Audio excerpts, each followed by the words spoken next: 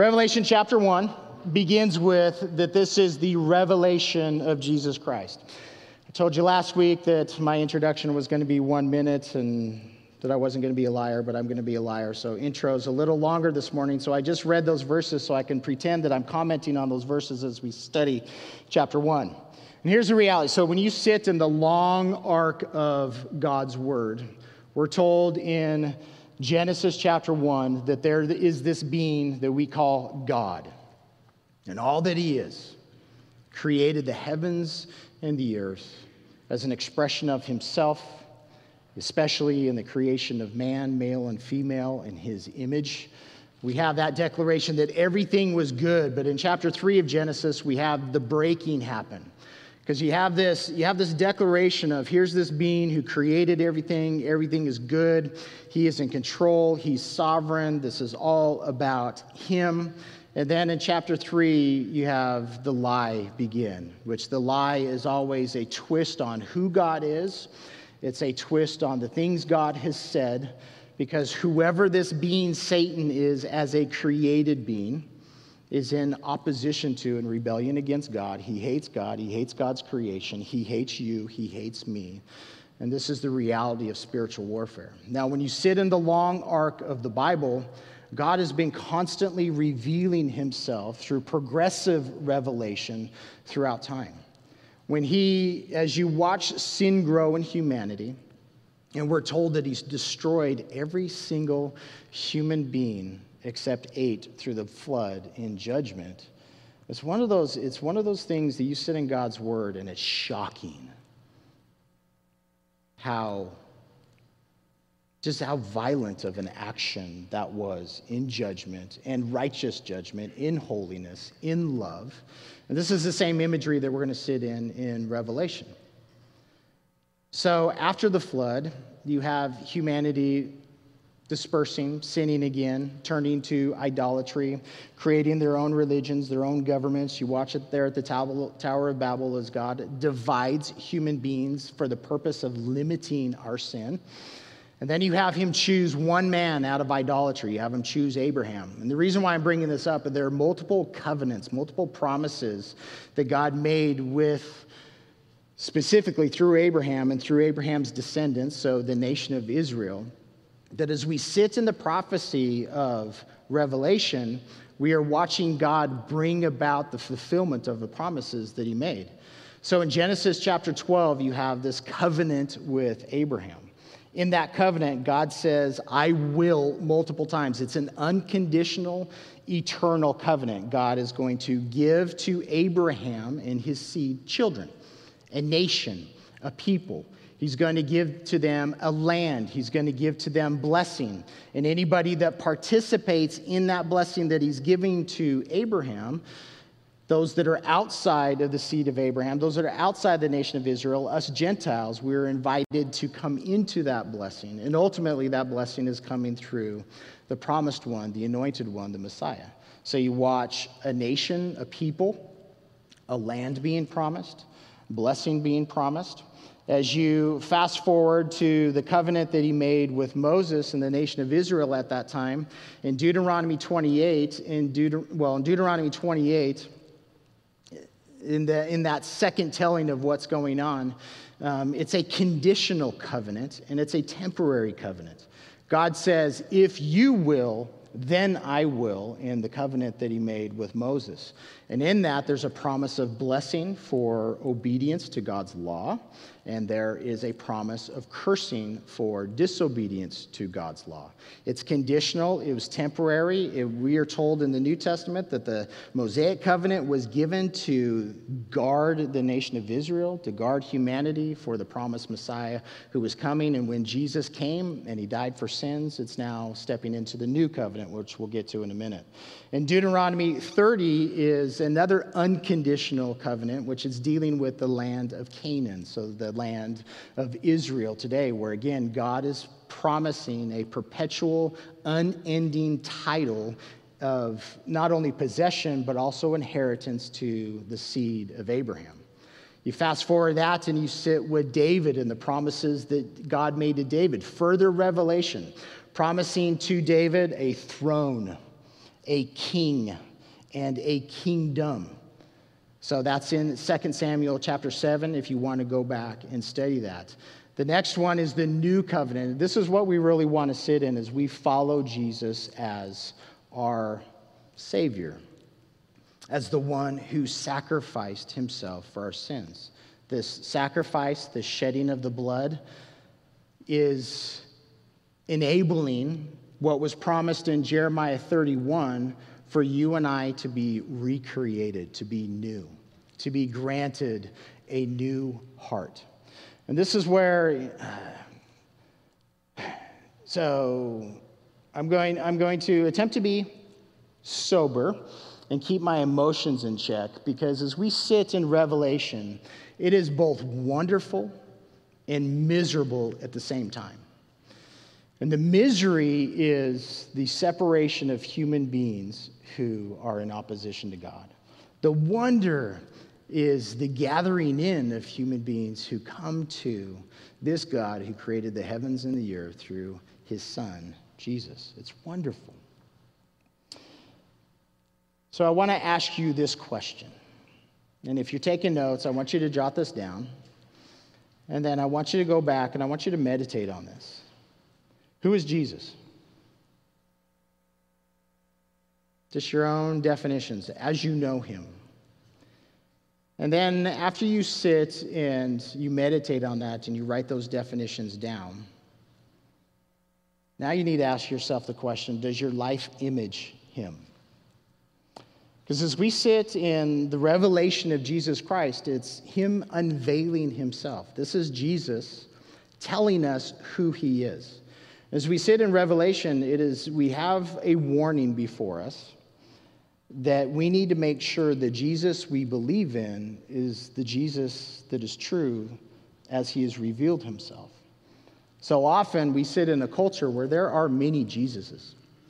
There are many redefinitions, rebranding of who he is that's in contrast to who he revealed himself to be. And I'm sitting in this just because of current context, so we're going to name a name for those of you who know Ravi Zacharias. This is a man whose ministry is the largest apologetic ministry in the world. He spent his career, his ministry service, traveling through the world, pulling in other partners and other speakers participating in this. They go to colleges, that go to congregations, that go to all different kinds of spheres, arguing for Jesus. In contrast, against all the falsehoods about the nature and character of God. I just found out this morning, I didn't know this, he died, 7-8 months ago, something like that. Vice President of the United States of America spoke at his funeral.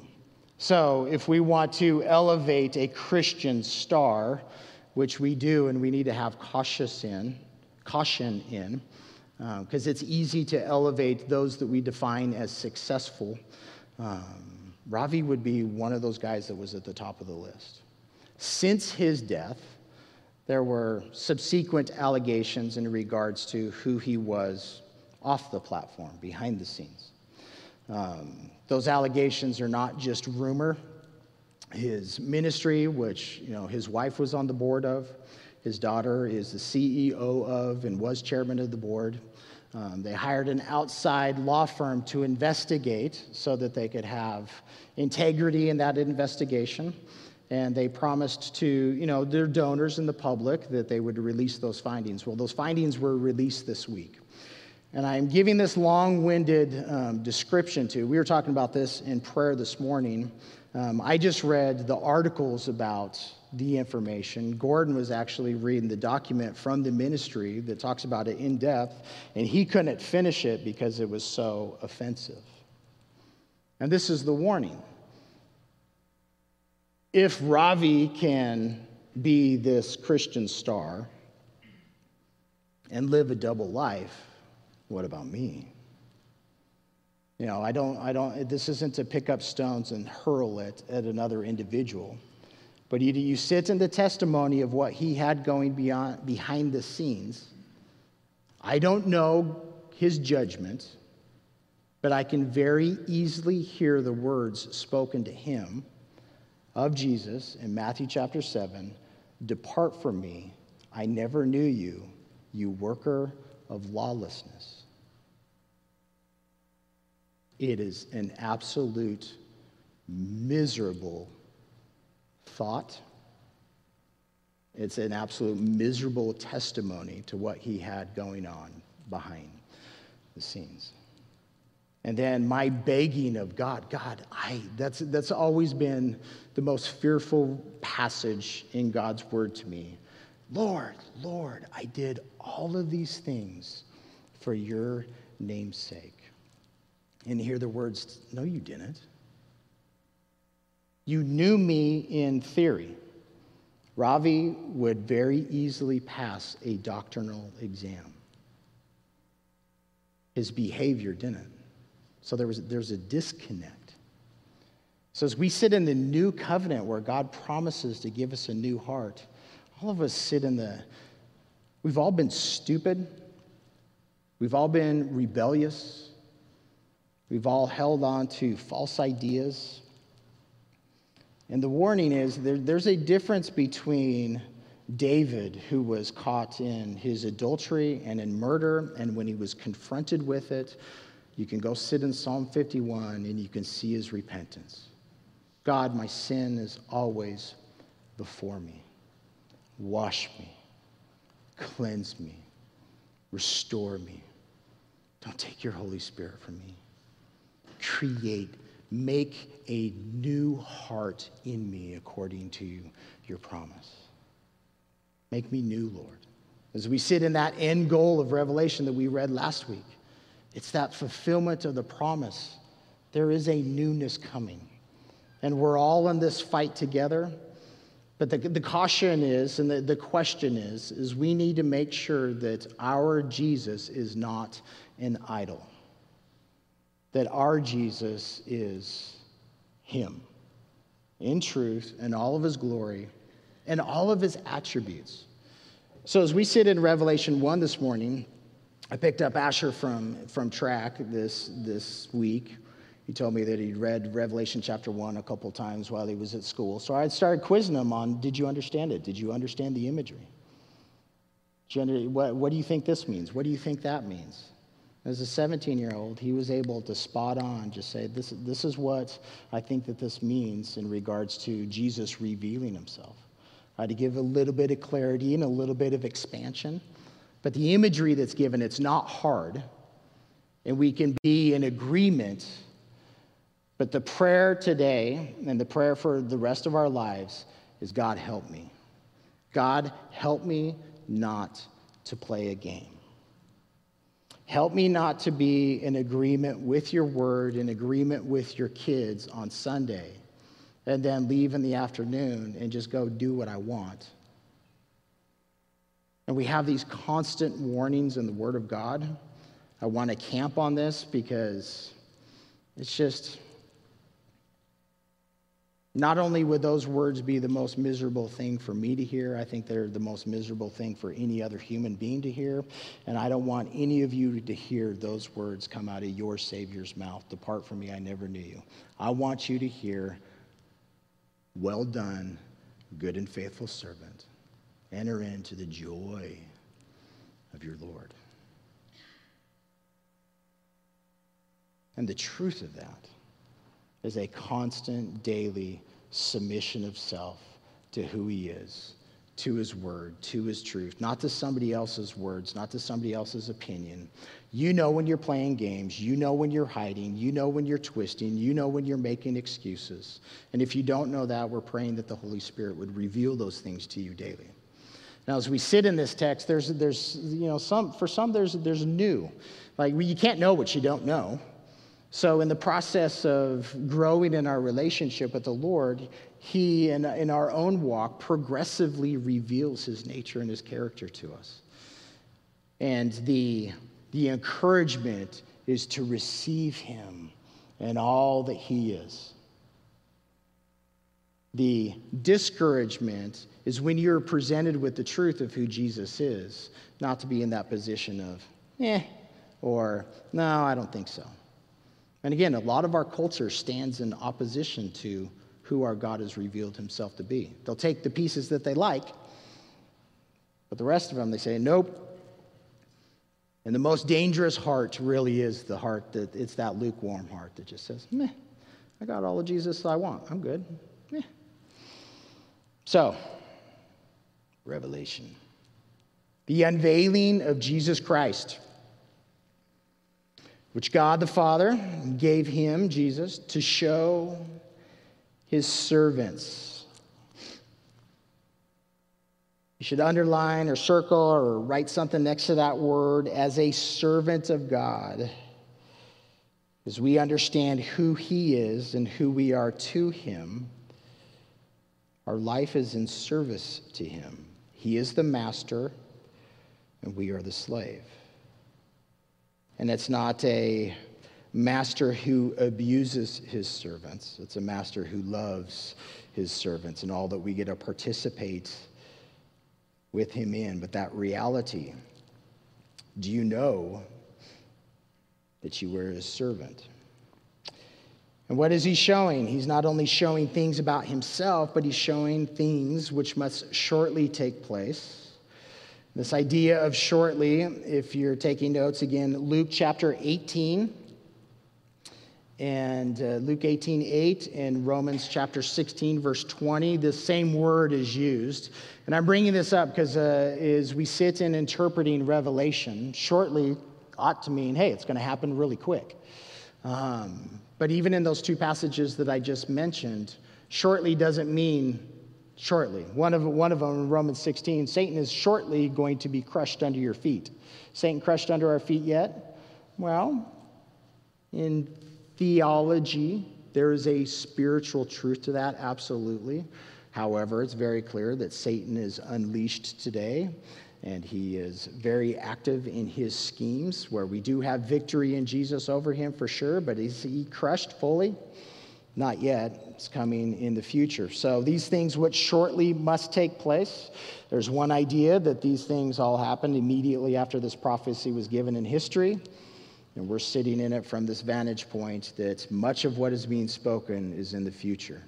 These things which must shortly take place. So he sent, and he signified very clearly, gave clear indications of the truth of this and what's going to happen by his angel to his servant John.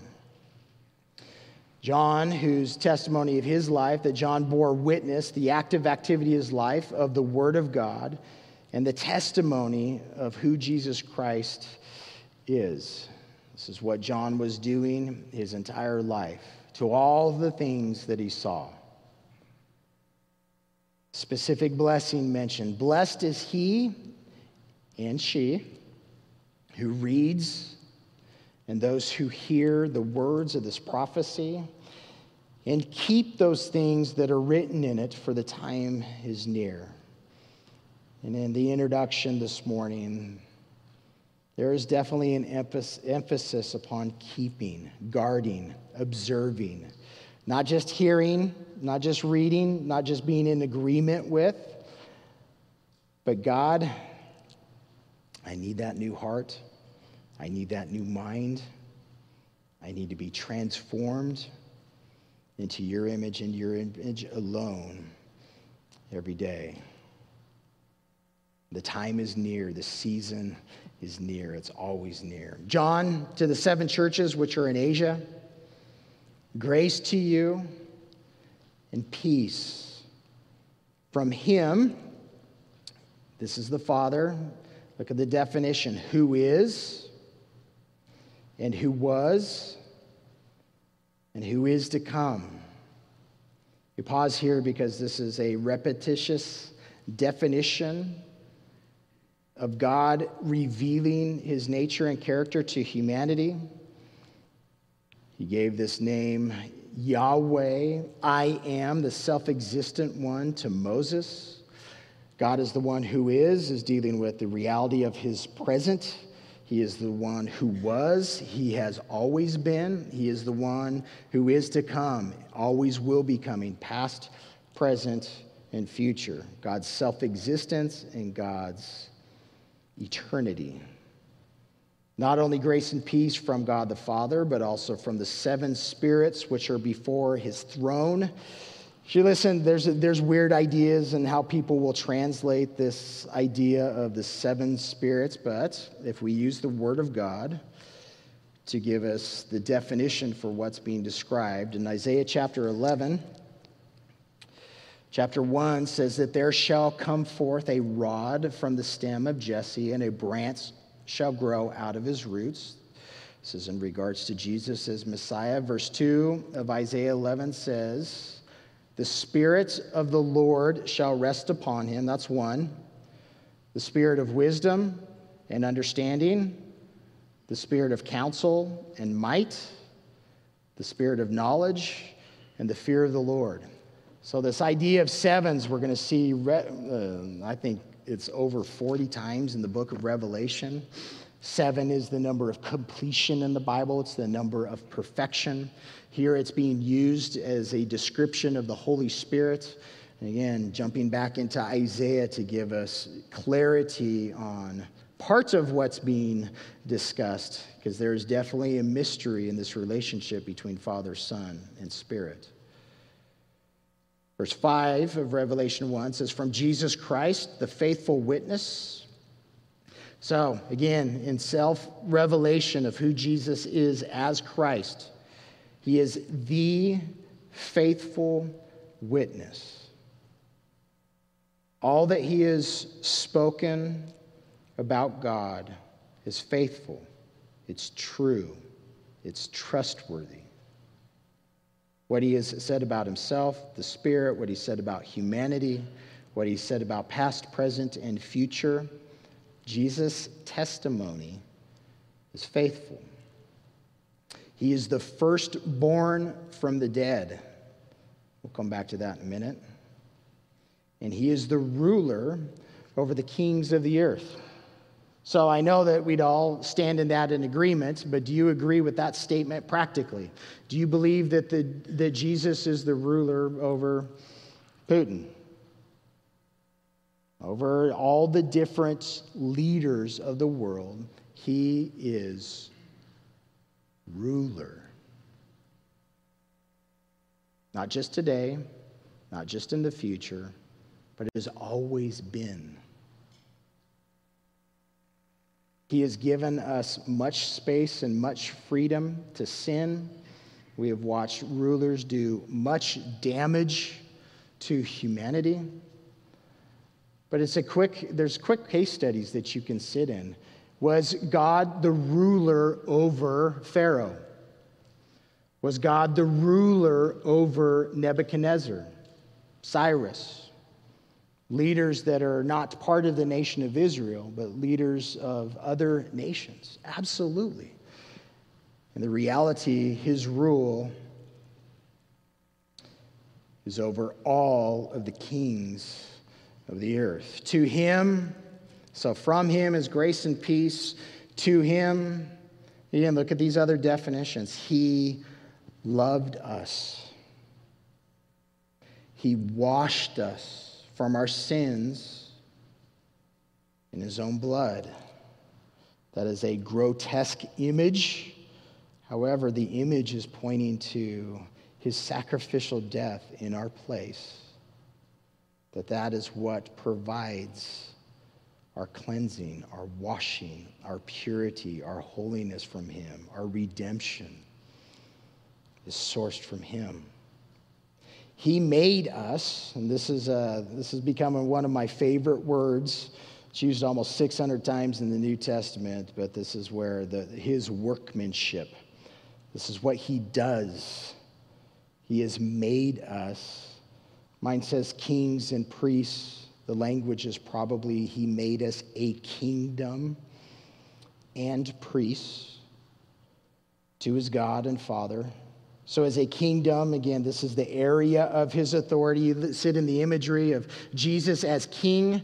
This is his position. This is his title. This is an attribute of him. He is seated on a throne, which is an object that describes his authority and his power. His kingdom is that which he rules over as sovereign. He has made us as believers in him a kingdom. We are that which he rules over as sovereign. And priests. A priest is that individual that is supposed to stand in the gap between a human being and God, interceding. And now each one of us, we have that direct relationship with our Father through Jesus as our high priest. But he has made all of us, male and female, priests to his God and Father.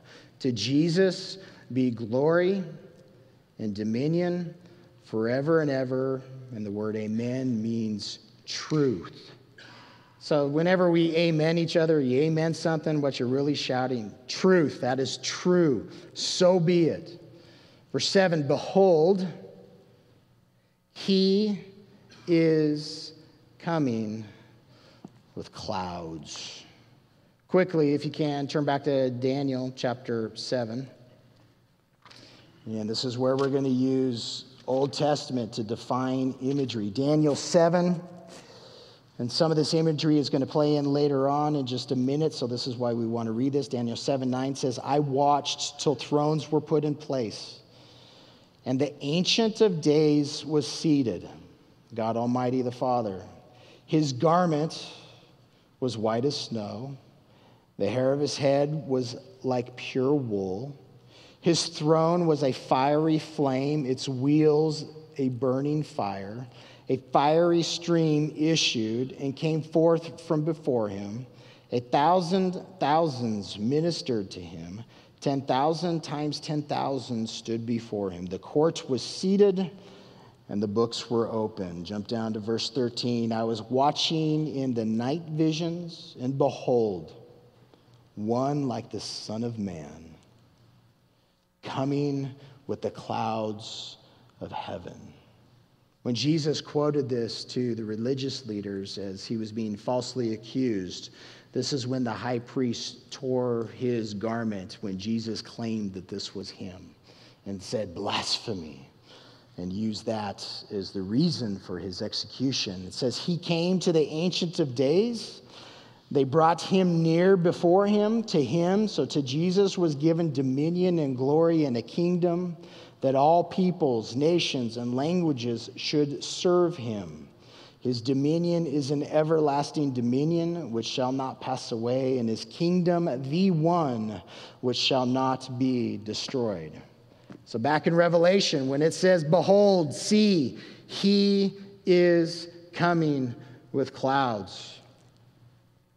Daniel 7 provides that imagery. Acts chapter 1 also, as they watched Jesus ascend into heavens and the clouds receive him, the angels told the disciples he's going to come back in like manner. And when we hit Revelation 19, you can go read it yourself, we watch this event happen. Every eye will see him. And that every eye is every. Every single eye that God has created will see this event. And he clarifies this, even they who pierced him. So even those that have been dead for centuries, the dead will see him coming. The living will see him coming. This is a moment when all the tribes of the earth will mourn because of him. Even so, truth. And this is what I say in Revelation. This entire prophecy, it is absolutely miserable in so many facets.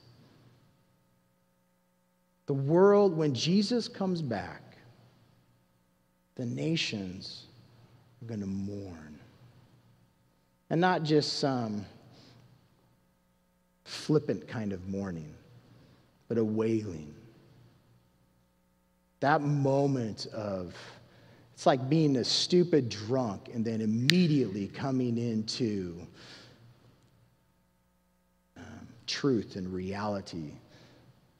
an awake and alert mind and says, oh, no.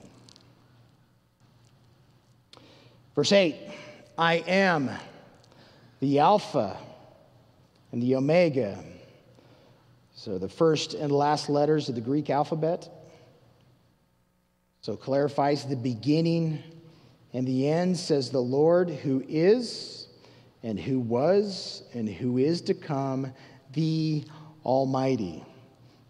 This word Almighty is only used one time outside of Revelation in the New Testament. It's picked up from an Old Testament word. This is God is all powerful, is what this word is. Now I have a question. My translation has all the words in red, so it's giving us the interpretation that these words are Jesus speaking. So are these the words of Jesus, or are these the words of God the Father? Yes. Take your pick, but why? I mean, this is what's difficult in the Word of God, and this is the reality. We believe in a triune God, a God who has manifested himself in three persons in perfect unity, as Father, Son, and Spirit. Our brains melt. We can't figure this out, but it's one of those things. We know that Jesus is the Almighty God based upon definitions that are given for him, based upon the words that come out of his mouth, and based upon the worship that he receives. So even in this verse, in verse 8, take your pick. I don't care if you say that that's the Father saying it or that's the Son saying it, because we're going to very clearly get Jesus saying those same words in just a minute. So verse 9 says, I, John. Think about who John is. He is defined as a disciple. He calls himself the disciple that Jesus loved. He is not a disciple of man. He is a learner of Jesus. Not being discipled by other men and other women, discipled by his shepherd, by his rabbi, by his teacher. He was a disciple of Jesus. You're not to be a disciple of a doctrine. You are not to be the disciple of another man or another woman or another idea. You are not to be discipled by another man or another woman or another teaching. You follow Jesus. You learn from him. You learn from people who love him and imitate him, absolutely. But you have, through faith in Jesus, you have the Spirit of God, who is your teacher, who is your helper. John was a disciple. He was an apostle. He was commissioned and sent by Jesus. Called himself an elder in the other letters that we read through. Here he's saying, I'm your brother. I'm your companion. And this word for companion, it's a couple of Greek words. One's koinonia, where we get our fellowship, this participation and sharing in one another's life. And he uses this prefix in regards to together. I am your companion in what? Tribulation, oppression, suffering, squeezing, and kingdom, his kingdom. And patience, the endurance that is demanded and necessary and supplied by Jesus himself. My prayer is that each one of us endures. I keep going back to just, further revelation of that prior ministry, but I've had an outstanding prayer before God that I ask him continually, is that I would never become bored with him. I say the same thing every week. As we teach through the Bible, it doesn't matter what passage we're in. Who's it about? Just say Jesus. Jesus is always the answer. There's different subject matters. There's different applications of how we apply that relationship. But ultimately, when I just think about what I communicate every single week, what am I saying? Here's who God has revealed himself to be in the circumstances and situation, and he is calling you to respond to him favorably. Submit to him, bend the knee to him, turn away from your sins, repent, turn away from everything else, you follow him. And if you do, blessings. If you don't, cursings. Same thing every week, right? So God, may that never get boring.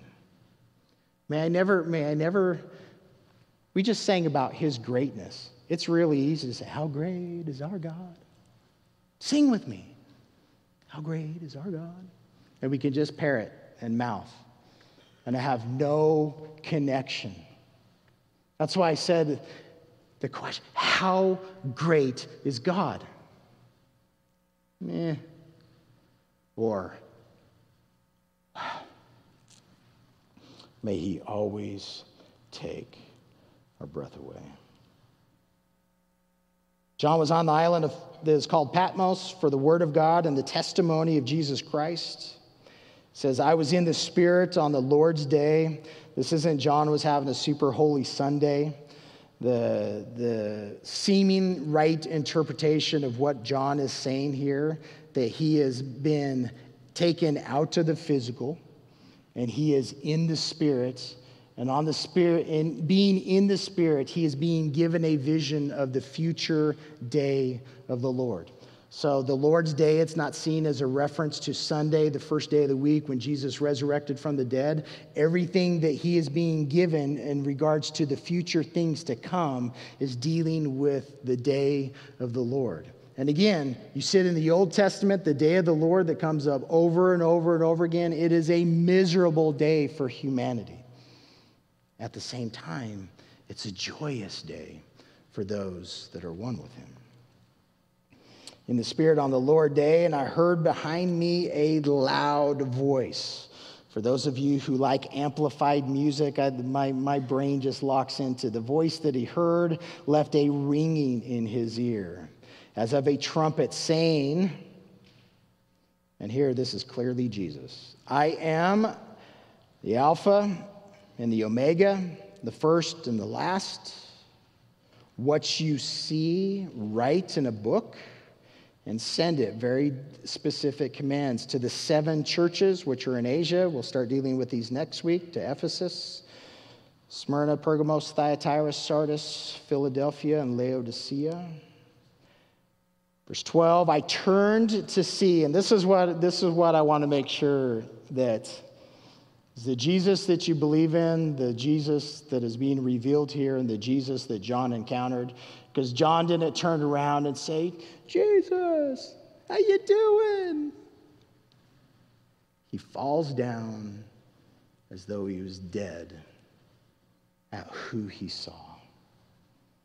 And the only way he was enabled, empowered to stand in the presence of Jesus is because Jesus placed his right hand on him, told him not to be afraid. But look at the imagery. I turned to see the voice that spoke to me, and having turned, so again, this is where you kind of have to close your eyes and have an imagination. Your ears are ringing. You hear this proclamation. You know it is God. And you are extremely curious and you are extremely fearful of being able to turn around and glance. And the first thing that he sees is he sees lampstands. Jesus in a moment is going to define these lampstands as the churches. Jesus is in our midst. But when John turns around, he sees this figure in the midst of these lampstands. And what does a lampstand do? Shines. What are we supposed to do as the church, as the called out ones? Shine. You have been saved out of darkness, and he has elevated you and placed you on a stand to image his light. So when John turns around, he sees the light of the churches, not their source, but reflecting Jesus himself. In the midst of the 7 lampstands, one, like the Son of Man, he's clothed with a garment down to the feet and girded about the chest with a golden band. So why is Jesus presenting this image of a garment? More than likely, it's that imagery of a priest. You look when God gives Moses the instruction to build a tabernacle and all of its furniture and the imagery that's associated with it, he was commanded to clothe the priests in certain garments. So this imagery that he is clothed in this garment more than likely is that image of Jesus as priest. One of those things is this, it's a belt, a sash that was supposed to, a girdle that was supposed to go around the waist. I have no idea why Jesus has his belt wrapped around his chest, but in that imagery, that's where his belt is placed. And there's different, people get in weird ideas, and when I sit there and read it, I just go, maybe, but there's no real clear explanation to why it's around his chest. Verse 14, his head and his hair were white like wool. We just read Daniel 7, the imagery of God the Father. What was his hair like? What was the garment like? It's white and shining.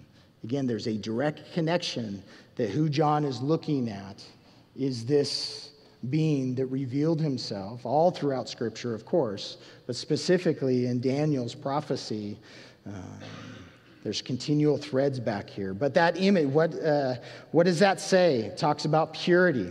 Talks about age, again, calling God the Ancient of Days. He is eternal.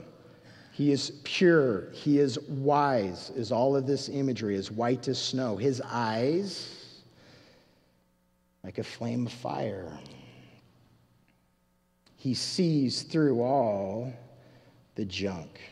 And at his gaze, everything burns away. And what remains is what is true. His feet are like fine brass. Brass in the Old Testament is always associated with sacrifice, with redemption. The idea his feet are like brass, as if refined in a furnace. He is pure, without blemish, without an impurities. His voice, again, is the sound of many waters. He has in his right hand 7 stars.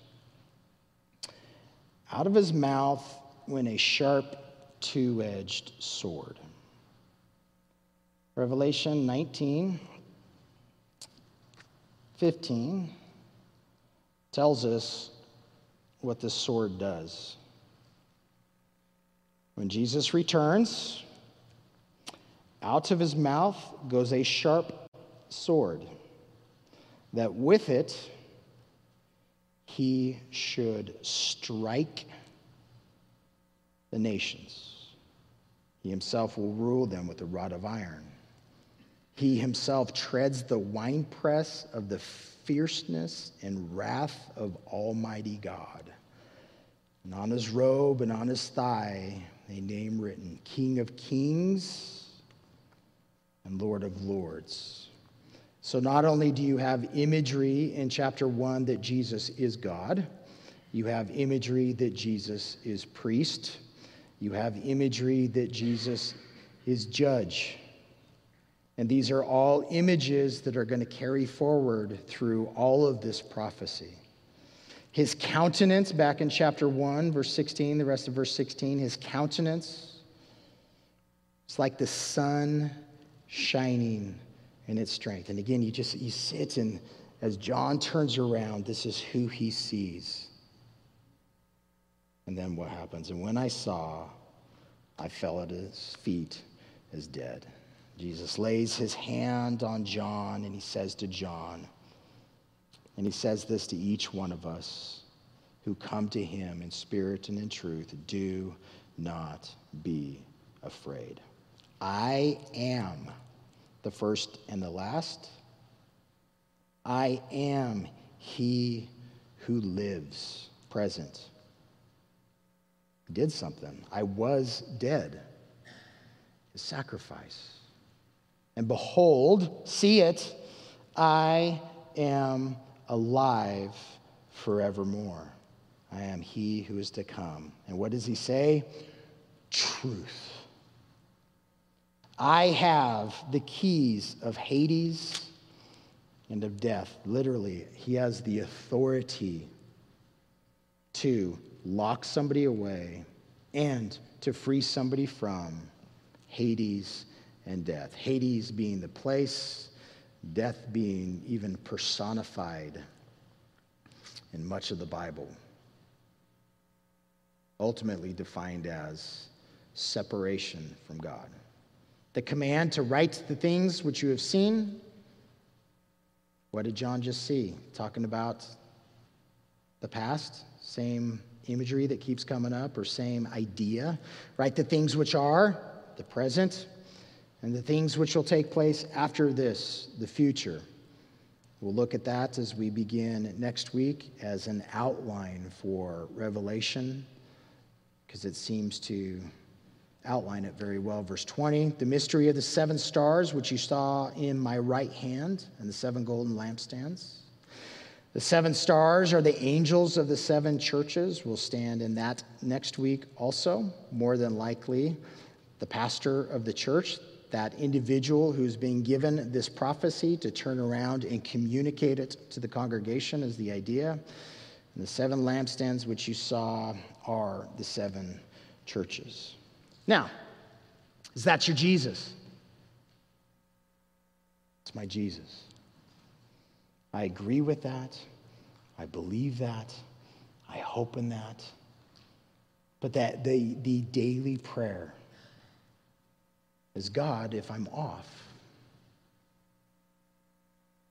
if I'm holding on to an idea of you, if I'm holding on to a thought that is in opposition to you,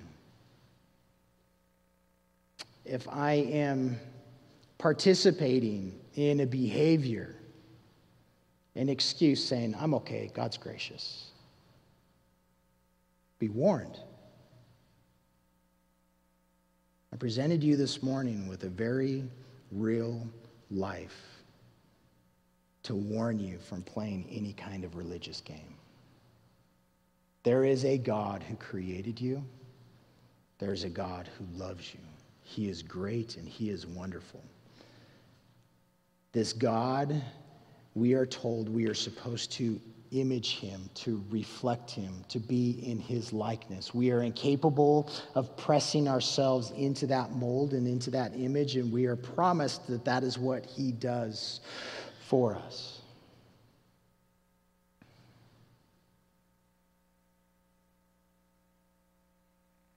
Every single one of us fights against the process because it hurts. Sometimes we feel like God is withholding pleasure from us. But when we ask him, we always end with, not by my will, but may your will be done. Surrender to God today. Hold up your white flag and say, I'm done fighting against you. I'm done living for me, for the pursuit and pleasures of others or self. I stand in agreement with your word, but I can't, Lord. I don't find the strength. I don't find the consistency. I don't find the power in me. But you promise to make me new. And not just in the future, but right now. So, Lord, I know that you're present. I know that you see with those eyes like a flame of fire. All the excuses burn away.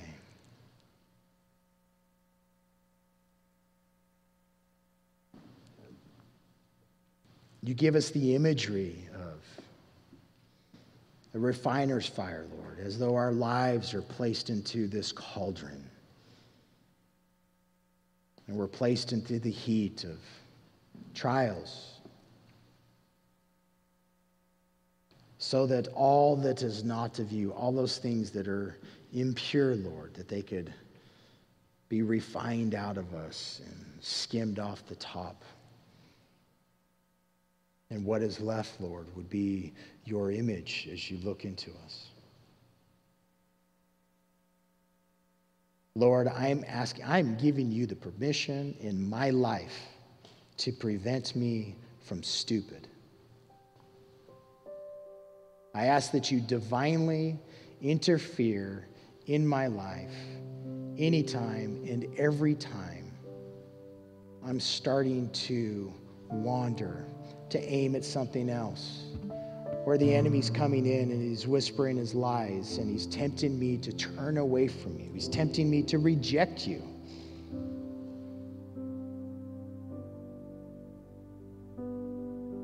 That you would be there in your power, in your truth, in your protection, in your redeeming power, in your resurrection power. That you would enable me, Lord, to love you as you deserve. God help us.